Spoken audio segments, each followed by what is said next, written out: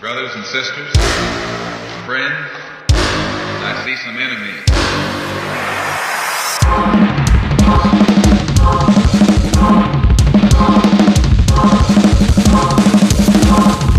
Welcome to the show.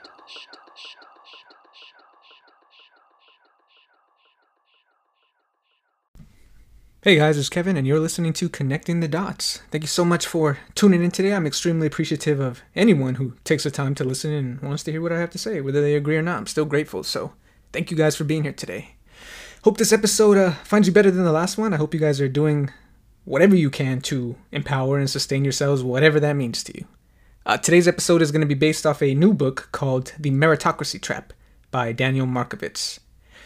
If you are interested in classism or class disparities, or you identify as a member of the middle or the working class, then this book is absolutely for you. I was fascinated by it, to be honest. The author talks a lot about the illusion of the American dream, the contradiction of meritocracy, which is basically just working based off of your own merit or hard work. He talks a lot about schools, housing, the economy, capitalism, all kinds of good stuff. It's a dope book, has lots of insights, lots of facts, history, and everything else you need to empower yourselves, especially if you do identify as a member of the middle or the working class. But with all that said, guys, I'm super excited for this one, so let's just get straight to it. Before we get into the meat of this, let's address the title of this book. The Meritocracy Trap. Merit, it means what you're worthy of, what you earned, what you worked for. It's whatever is justified based off of your own personal work or effort. Now, ideally, this sounds fair. This sounds just, yeah. If you work hard, it should be reflected in your compensation. If you come to work early, you go to the trainings, if you're improving on your performance or anything like that, then you're working harder and you should be rewarded. Especially if the guy next to you is being lazy or tardy or irresponsible or whatever, then you would deserve the raise or the promotion or whatever it is that you're looking for. When portrayed this simplistically, though, everything sounds fair, sure. In fact, meritocracy claims to be fair, claims to allow freedom and opportunity for everyone, but the author disagrees. It's deceptive, and as usual, there's a lot to be critical of when applying this concept to the reality of the situation. The author says that it is meritocracy that is actually sustaining our toxic inequalities, and it actually became what it was once intended to fight. So now there are two Americas, one for the rich and one for the rest, and that's what we're here to talk about. The author compares our current day meritocrats, as he calls them, aka the rich. He just calls the elites meritocrats. This is a term for them. But he compares these meritocrats to the old school aristocrats who were also rich.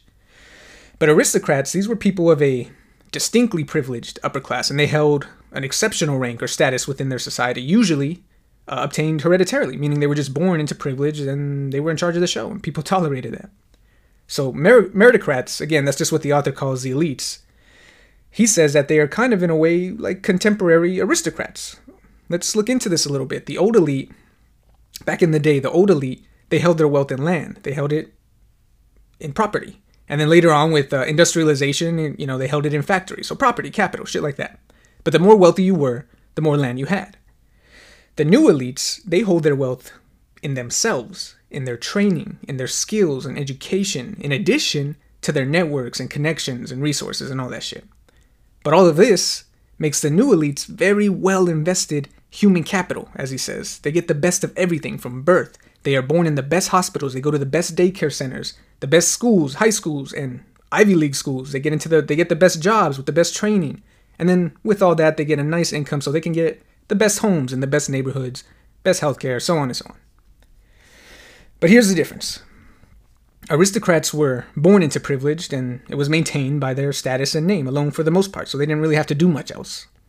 Meritocrats, or the contemporary elite, they are also born into privilege, yes, but they have to work to sustain it. They have to go to school. They have to go to the best colleges, and they have to get great jobs. Otherwise, well, they'll lose their status. They'll slide downwards.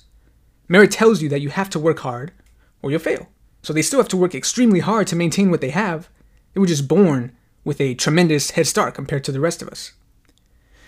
But think about it. Right now, there are some very lucky babies being born right now, no older than a few days or a few hours even.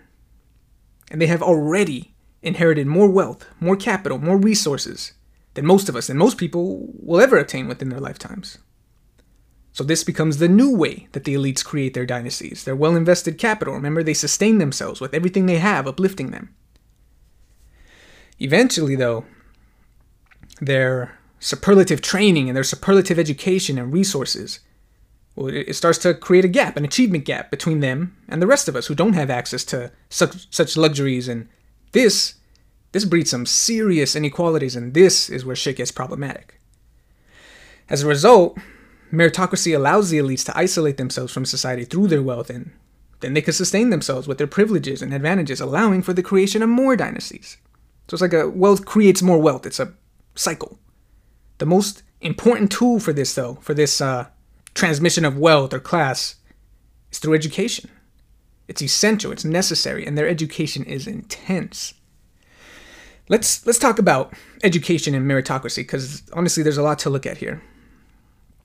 We already said that elites have to continue to reestablish themselves so they can maintain themselves, and this is done through education. It's not the old days no more, where they're just born with a good old name and they're given status, they're given privilege. No, they have to go to school, they have to get an education, they have to work so that they can maintain what they have.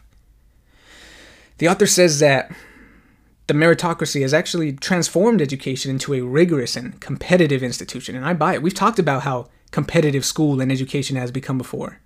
But in the reading, this shit does not sound fun. Although these kids, yes, they go to the best schools, it doesn't mean it's a cakewalk. They have to work rigorously to keep up and take advantage of all the investment and all the resources they have working for them. Plus, they have to be a success. They have to succeed. Otherwise, they can't sustain their positioning. So they have to not just do well, but they have to be great. They're encouraged to be great from childhood, from inception. Same thing when they go to college and they get their careers. These people are hard workers, but they're also, as a result of this, sometimes toxically competitive. But since education is the most valuable tool for these elites to invest in their children and to invest in their human capital, their schools aren't like our schools. They have to be elite as well. They have to be stacked with great teachers and great staff and resources, kind of similar to the Nordic countries that we talked about last year. Except in the Nordic countries, it's across the board, it's public. Here, these well-invested teachers and staff and resources are limited to a very narrow and wealthy group, and they are used for their benefit throughout their lifetimes and even past that, because they send their kids and their kids' kids to these schools where they can continue to maintain themselves.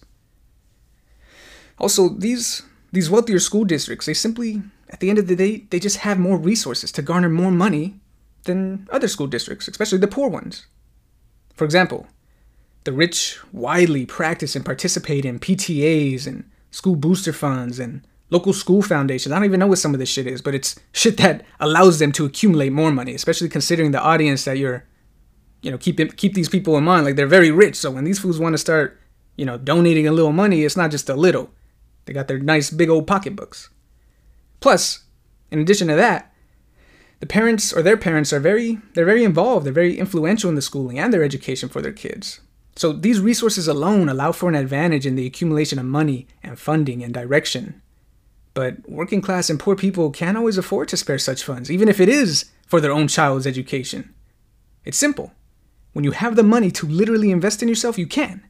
And if you don't have the money, well, then you settle for what you can get and you work with what you have, no matter how menial it may be, especially in comparison.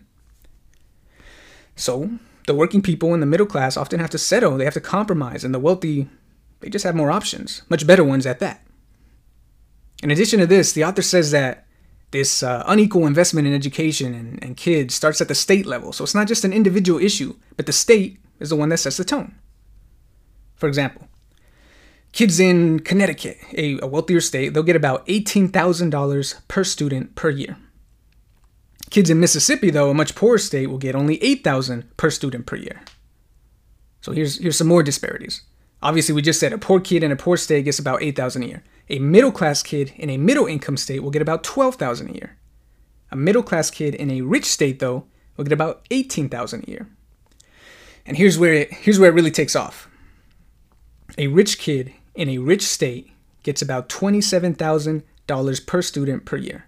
And finally, the very rich at the most elite schools will get about $75,000 per student per year. This is not normal. It's actually a departure from past American practice and international standards. It's not normal to have this kind of distinction and separation and not be outraged. This type of imbalance leads to extreme inequities, and this much imbalance will lead to equal amounts of political and social instability, which is why other countries don't allow for shit like this. The reality is, we are depriving certain people, in this case children, of educational and social investment based off the mere fact that they were born into a lower echelon of class, through no fault of their own. They were deprived of educational investment because it's being primarily directed or utilized for wealthier families, people who can buy their way in. This is fucking heinous. Look at the numbers again, man. You're going to tell me it's not atrocious to invest some kids' education at $75K per year and another one only gets $8,000 per year? How is that not fucked up? They're kids, man. They're the future. But I guess that's the end game, right? The future. Who do you think is going to have the most influence on the future? Who's going to call the shots and get in the best positioning to deploy their capital? I can tell you right now, it's probably not going to be that kid that was only deemed worthy of $8,000 worth of investment.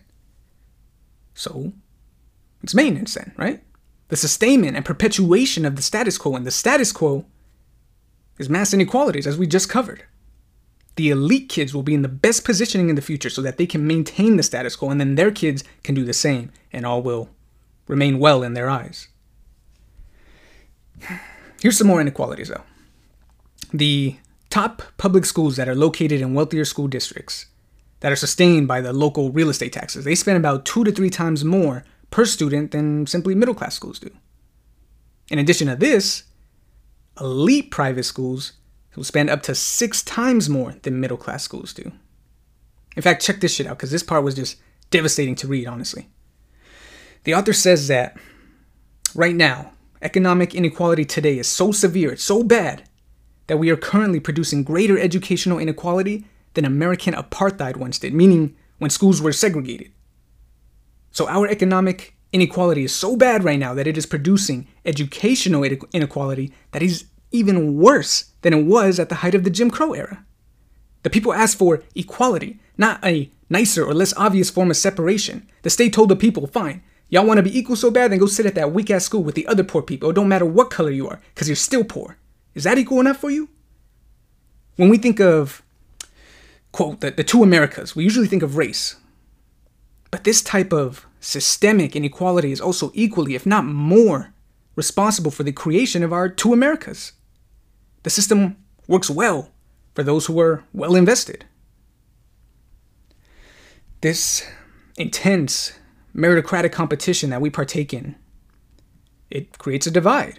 And this divide eventually excludes the middle class and the poor people from opportunities of general growth. Even if the poor or the middle class kids could get into these schools, the elites were bred for this type of environment. Literally, the author goes into detail about their training and their upbringings and their childhood. They were bred for success. They were bred for competition, for intensity, for domination. The rest of us would just have a much more difficult time adjusting. Reflecting back on some of the earlier episodes that we covered on education, we know that this isn't necessarily the most genuine way to educate students in a competitive and intense environment. I mean, obviously it can breed some very intelligent, articulate, and knowledgeable people, especially when backed with this kind of wealth and funding. But at the end of the day, it doesn't solve our fundamental problems. We should be aspiring to dismantle the system that breeds so much educational and economic inequalities while revolutionizing education in a way that serves all the people and their practical needs. Because if not, well then, this exclusive education and these wealthy schools will all continue to favor the rich and exclude the middle class from opportunities of social mobility. The elites don't necessarily deserve these schools or this investment or advantage more than the rest of society, more than the rest of us.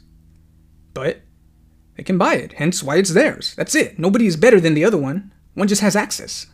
You bet your ass that most kids would succeed if they too had $75,000 worth of systemic investment per year. But the United States continues to concentrate educational investment to a narrow and elite group despite the very overt inequalities. I mean, think about it. Maybe we would have less prisoners, less patients, less homelessness if our country spread its educational investment instead of choosing to concentrate it. Human investment doesn't usually waste itself. Human investment doesn't like to be wasted. In fact, when the people see that they are not invested in, when they are not cared for or nurtured, then that evolves into some very problematic individuals. And as you know, problematic individuals, yes, can affect society. It affects society by creating more social work cases, more probation cases, more police cases, more mental health crises, more homelessness. By not investing in all of our people, we breed and we invite these type of social and individual issues. Look at Germany, on the other hand. They spread their education much more broadly, much more equitably. Germany doesn't have private schools or private colleges the way that we do, and as a result, they have no competitive culture. We've talked about this before. This competitive culture and this mindset that is instilled from childhood in this country is a factor and one reason for so many of our problems: our narcissism, our pride, our apathy, excessive individuality, opportunism, anger, and a lack of collective practices all result from this over-competitive training and mindset, this competition. Check back in 10 or 20 years and we'll see which country is functioning better. The crumbling empire that chooses to maintain its inequities, or the other ones who are often much too arrogant to even want to learn from. It should be no surprise that with this much extreme educational inequities, as a result, of course, the workforce is also going to become more polarized as well. We've talked about this before. Rising economic inequality is due in part to these superordinate workers, as the author calls them, these super workers, the elites. But it's due to their increasing dominance over middle-class workers. The rest of us literally cannot compete with the rich. They diminish us. Their education diminishes ours, even if we both have one. Their references diminishes ours. Their resources diminish ours. Their training and skills and voices all diminish ours while in competition. They are well-invested human capital, and when the world is prioritized around capital, well, then these guys are the fucking cream of the crop. You can't get any better.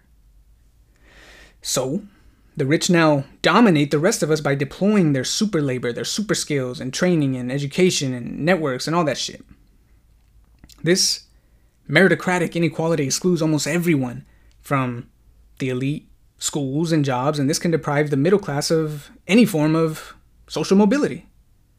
Obviously, it's not impossible for people of working class or middle class and even poor backgrounds to work their way into these elite institutions or schools or jobs, but I'm sure you may even know some of these people. I know some of these people. Some of these people are you listening right now. Nothing but respect for all their hard work, despite the obstacles, despite the barriers. But just because some people can do it doesn't mean that all people can, and we are not free. We are not liberated until all people have the means to uplift themselves, until all people are equally invested and cared for, despite your personal success. This doesn't mean that everyone has to be a success as a result, that everyone's rich or happy or some utopian dream. Just that everyone has access to opportunities to better themselves, that everyone has access to high-quality education, housing, and healthcare, which are not unreasonable demands from the wealthiest nation on earth. If this mindset is not one that you share despite your personal success, then honestly, you lack the empathy and the basics to stand with humanity, and I'm not fucking talking to you. The media, celebrities, and even the people you know, they love to emphasize these rags to riches story. But at the end of the day, they are stories, and stories do not mask the existing structural inequalities that we face. And the handful of people that you know who made it are still not a reflection of the masses or the forgotten. We have to look at the big picture, not just the individual picture all the time. Middle class stagnation and elite prosperity and the rising economic and social divisions of this country, they all fit together. These things go together. It's a fucking package deal. Elite prosperity and growth usually means middle class stagnation. The rich cannot get richer without stagnating the middle class. Look at it from today's perspective. Recently, I think we just had a new richest man in the world, Elon Musk. He passed up Jeff Bezos for a little bit. Good for that jackass. Mark Zuckerberg, he also increased his net worth. And I think eventually Jeff Bezos took over again and also became the richest man once more. But all of this, all these guys getting rich and making billions, while millions of people lost their jobs, went on unemployment, lost housing and stability, and yes, all of this during a national crisis and pandemic. In fact, the author finds that state-by-state comparisons show that the ascent of the rich and the stagnation of the middle class go hand in hand. A correlation exists. The rich cannot get richer without stagnating the middle class. The quest for profits, for expansion, more business, more capital, devours everything in its path, including people. If it's not that, then it's because the rest simply cannot compete with the rich and their training and resources and education. The author identifies two types of economic inequality. One of them being high end, which is inequality between the rich and the middle class, and the other one being low end, which is inequalities between the middle class and the poor. Right now, in America, the rich are not just light years away from the poor, but they're pulling further and further away from the middle class as well, pushing the middle class and the poor together. As the middle class struggles to keep up, many people simply can't, so they slide backwards into poverty, unable to sustain their middle class lifestyles, shrinking the middle class and deepening the divide. This is why people say the middle class is shrinking. Either way, the rich pulling this far away from the rest of us is inviting catastrophe. Economic inequality leads to political inequality, and political inequality leads to exploitation and oppression and possibly subjugation. One class of people are being exalted while the rest are being pushed down into subservience. This economic exclusion has nothing to do with individual failure, though. The people are doing exactly what they were told to do for the most part. We went to their schools that conveniently hide the realities of American history. We took their loans and carried their debts, which are forms of social control so we can go to college like they said. We graduated, and then we come into a competitive job market not designed for human fulfillment. We accept wages that are not a reflection of our worth and beneath us, but we accept them anyways because options are limited. And then we pay taxes like we're supposed to, but those taxes are utilized for bank and corporate bailouts in times of crisis. But meritocracy says that it's our fault, right? Because we're not working hard enough, right? I guess it's not hard work to go to school and get a part-time job and put yourself through college or grad school. It's not hard work to be a parent and work all week at the expense of your health or happiness or time with your kids. Teaching, nursing, manual labor, customer service, community service, electric work, plumbing, running a small business. That's not hard work, right? Well, meritocracy says not enough because if you were working hard enough, then there would be no inequalities. But that is bullshit. Nobody works harder in this country than the middle class and the working people. But despite that, the existing tax structure is making the middle class labor the highest tax factor in the economy. Huh? So, the meritocracy by nature and by manipulation disguises class disparities, and it justifies economic inequality. They put the blame back onto you and tell you to put the blame on others for, quote, not making it. We blame the poor for being lazy. We blame the homeless for being addicts. We blame the struggling for not going to college. We blame the young for their mistakes, and so on and so on. Shit, we'll even see fucking tragedies on the news, and people will be out here blaming the fucking victims. Our economic inequality is a result of an unjust allocation of resources, of investment and advantage. It has nothing to do with personal failure. Not always, anyways. Economic inequality today is not driven by poverty or laziness or the uneducated.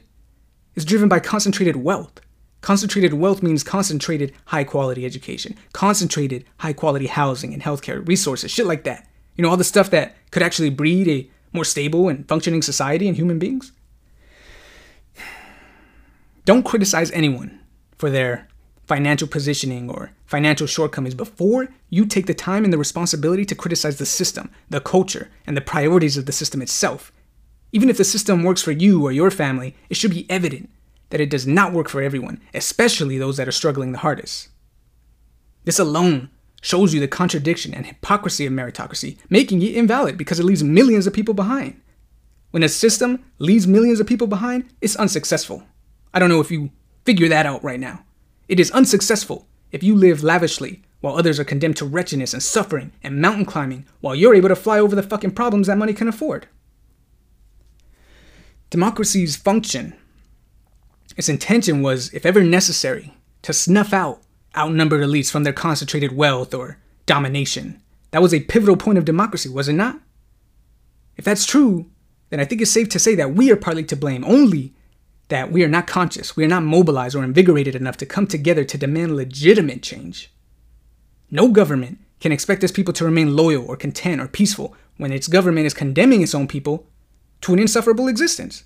No nation as powerful and wealthy and prosperous as the United States can claim the title the greatest while allowing its people to live lives of poverty, criminality, addiction, and under such a unjust allocation of resources and investment.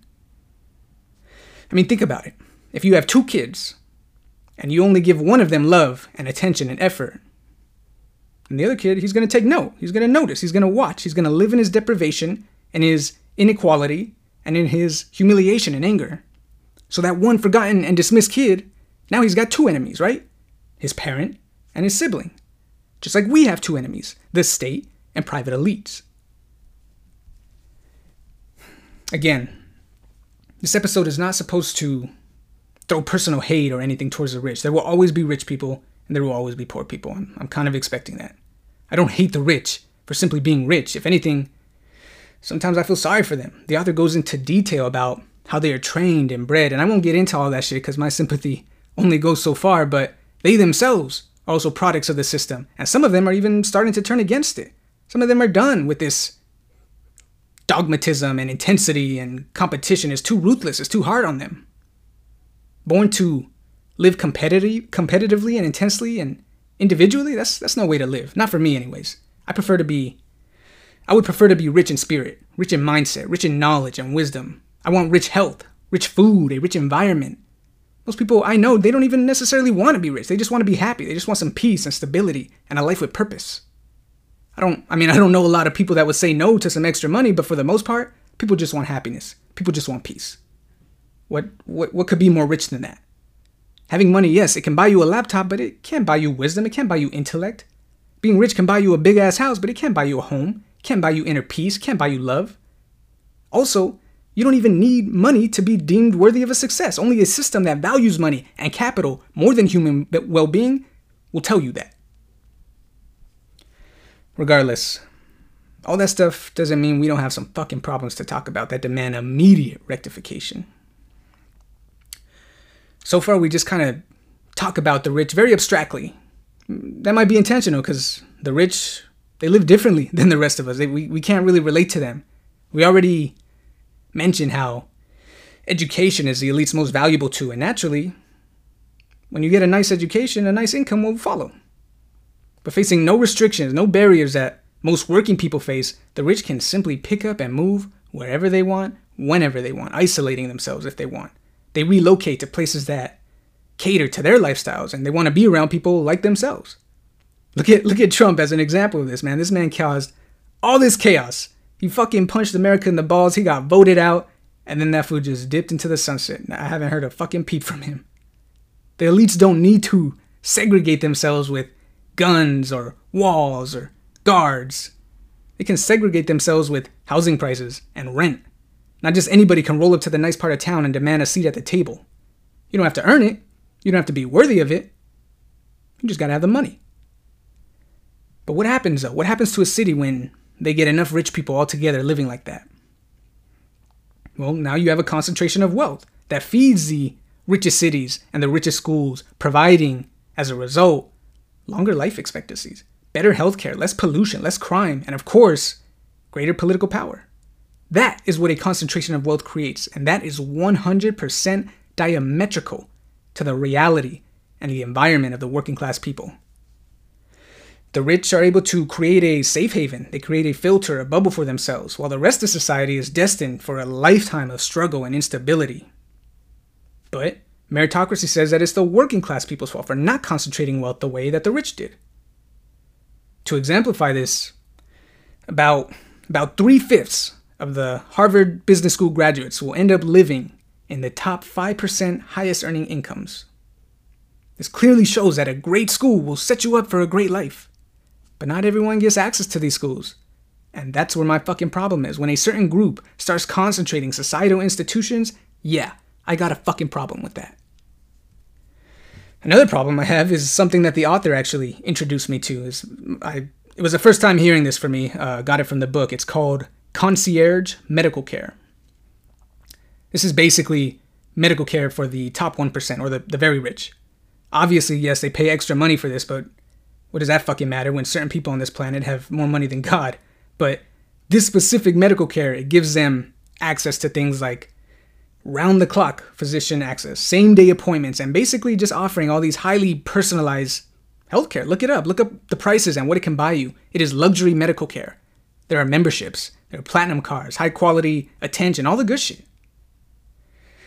Personally, I think there's something kind of sick about a system that allows millions of people to live their lives without healthcare, without life-sustaining medicine, with overpriced treatment and drugs, with overworked and understaffed nurses and doctors, while the wealthiest can simply bypass such issues, among hundreds of others. I mean, let's compare experiences here. These guys get same-day appointments, Personalized care. Last time I went to fucking 24-hour urgent care near the beginning of the pandemic, it was like in April 2020. It's like a year ago. They said I couldn't come in because all of a sudden they changed their hours. They directed me to an emergency room, which wasn't too far, but I already knew that I'm going to have to pay more money by going there. But I go anyways. Again, limited options. So I get there, and the nurses were very helpful. They were very thorough. Everyone was cool. But the doctor, the doctor barely gave me the time of day. In fact, she wasn't even a little bit helpful. She seemed agitated by me coming in at 3 a.m, honestly. But this story isn't about her. It's about the differences in experience, my experience versus their experience with healthcare. Think about what you see and what you feel when you walk into urgent care or the emergency room and that entire experience, and then compare it to what you can imagine concierge care to be. You don't even have to imagine it. Look it up. Then think about the people who simply don't have access to medical insurance and all the stress and all the debt and bills and worries that come not with getting sick, but after you're treated. Now you have a whole other mountain of issues to worry about on top of your physical health. This is a fucking problem to me, bro. A service as luxurious as concierge medical care is insulting to the working class, to the middle class, and the struggling people of this country. As this pandemic has clearly shown, health is a public issue. Mental health is a public issue. So give everyone healthcare. Give everyone health justice. Give everyone treatment. If the rich want to keep their concierge care, that's fine. Buy it. Keep it. I don't really care. But the rest of us, the disenfranchised, the poor, the working, the handicapped, the terminal, the youth, the children, women and men, human beings, we fucking deserve healthcare and investment just as much as any wealthy individual. They can call us essential workers and heroes and brave frontliners, and they'll give nothing in return for that. They give you feel-good names. They give you shout-outs. They give you commercials and signs and hearts. They give you the bare minimum, brother. People are dying through no fault of their own, and the so-called most powerful, wealthy, and greatest nation in this planet's history could not and would not protect them. If the pandemic has not got you questioning the healthcare system or your insurance or your politicians, then get the fuck off this podcast and pick up a book. Look into the issue. Do concerned research. Ask around. Do whatever you gotta do, man, to mobilize individually first, because we are way past due for such a necessity. Doctors, nurses, healthcare providers, EMTs, paramedics, they all sign up for their jobs to help people, to heal, to save, to treat. You can't even genuinely sign up for a job like that without some form of empathy in your heart. But the healthcare system is anything but empathetic. Profit is the incentive, not your health. You have to excuse my little tangent, but damn, that shit pisses me off. Maybe I'll make another episode covering some of this shit. Healthcare justice. I just read a book on the healthcare system and healthcare justice, so maybe we can get into that sometime. But let me get back on topic a little bit. We were talking about the distinctions between the rich and the rest. In addition to living what we can call luxurious and privileged lives, the rich also have greater access not just to jobs, not just to education or healthcare, but power. Our official and political leaders, along with some unofficial leaders like celebrities or athletes or whatever, they're all rich. They all got money, man. So right there, right out the gate, there is a distinction. There is a chasm, a rift. They are different and they live different lives with different priorities, and yet they are put in, or they're allowed to be put in positions of power and make decisions on our behalf. The laws and policies in this country are dictated by money and lobbying and attention. Who has access to money, lobbying, and attention again? Oh, no, that's right. The middle class are law takers. We are vulnerable to regulations. We are vulnerable to rules and taxes and impositions and laws. The rich choose to accept or reject such barriers. We don't have that choice. The current placement of power should be evident. Should be seen as a problem because the placement of power is supposed to lie with us collectively as a people. But economic inequality weakens social solidarity. It's hard to care about others. It's hard to care about other people and their struggles when you have your own. It's hard to mobilize and communicate when you're distracted. It's hard to organize when you don't care or you're too exhausted to care. Economic inequality disrupts social cohesion, social solidarity. And when that's disrupted, you don't have the opportunity to get on the same page. You don't have the opportunity to come together. So, the people become persons. And then all these persons are susceptible to other people. People with money, a bigger voice, more resources, more power. And now, here we are. Guys, our current ideals related to fairness and inequality and merit, they all spawn from the meritocracy, from the system. The culture, the system is what creates the norms. But for rectification, it is up to us to reject the old norms for its injustices and inequalities. It is up to us to create new norms and new values, foundation in empathy and justice, equality and fairness. Personally, with everything wrong in this country, I am most concerned with the dramatic class disparities that we're facing. We have a lot of issues. I know this, don't get me wrong. But this is most alarming to me because social cohesion is so difficult to form, let alone social solidarity, when economic inequality is so prevalent. It prevents us from uniting. It makes it more difficult. Combine this economic instability with our racial venom and fear and ignorance, and the people may never be on the same page. That would be a tragedy. Despite our differences and issues, and despite our resentments and our histories, we do have common adversaries. I told you who they are. This whole podcast from its inception has attempted to show you who your adversaries are and why. This meritocratic inequality is dividing our society even further than it already is, while condemning people to live lives of deprivation, and that is why it is my main concern. I know that we are more than capable collectively of forging a fresh new path and capable of challenging the culture and the system and the current way of doing things. No matter what though, we're going to need new ideas. We're going to need new concepts and applications, new systems, new everything, rectify anything that does not serve the people to the best of its abilities, even if that means yourself. If the political will existed, change would have came by now. But it hasn't. Meaning the rich, the elites, the politicians, they have no desire to change anything. How could they? They defend the system with their lives and they tell you to do the same because it works for them. But what about the rest?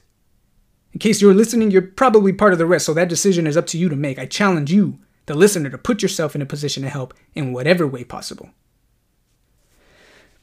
This system was developed over generations and years, so it will take years and generations to dismantle or rebuild, most likely. But in the meantime, it is our responsibility to pitch in, to set up the future for more success than we had. That means advocating for change and partaking in it. It could be making education all-inclusive, redistributing concentrated wealth by giving higher taxes to the rich and corporations, or by decreasing the military budget, changing the tax structure, devoting money to mid-level jobs for the middle class and the working class people, or advocating for healthcare justice. It doesn't really matter. Most issues are connected. By helping one, you're helping all. If you really have no idea what to do or where to start, but you want to help, then at the very least, reading this book is a good place to start so you can empower yourself with the knowledge of our reality. Of course, I will leave the link in the description so you guys can buy it. It's a great fucking book, man. There's so much in there that I didn't get to cover related to cultural, professional, geographical, and even recreational differences between the rich and the rest of us. It talks a lot about merit and the culture, the system, policies, all kinds of stuff, man. I really hope you guys can read the book whenever you get the chance. It's super informative. It's a challenging book. It has a lot to offer. It's not very difficult to read. I wish I could have shared more of its content, to be honest, but the information is there for you, and it will only strengthen your perspective. I also share this episode's protest song recommendation in the description as well. It's by Rage Against the Machine, and the song is called Snake Charmer. Dope-ass song. Rock is by far my favorite genre of music, and this is actually the first rock song I'm sharing for the new season. It's not for everyone, I get it, sure. But at least listen to the lyrics. It seems to me like he's talking about the soullessness and emptiness that comes with the American dream and chasing riches, kind of like we were talking about. Here's a quote. He says, quote, "An empty dream, a selfish, horrific vision passed on like the deadliest of viruses, crushing you and your naive profession. Vomit all ideals and serve. Sleep and wake and serve. And don't just think, just wake and serve." All right, man. Thank you all for listening. I hope this episode offered you at least some new insights, but what I really hope is that this episode can help expand your perspective and ignites something in you to compel you to action or making changes. personal, socially, whatever. But thank you guys for listening and taking the time to feed yourself with knowledge that most people don't take the time to do. But be proud, be strong. We fucking need it. Until next time, y'all. Peace. You get up and howl about America and democracy. There is no America. There is no democracy. We no longer live in a world of nations and ideologies. The world is a college of corporations, inexorably determined by the immutable bylaws of business. The world is a business. And I have chosen you to preach this evangel.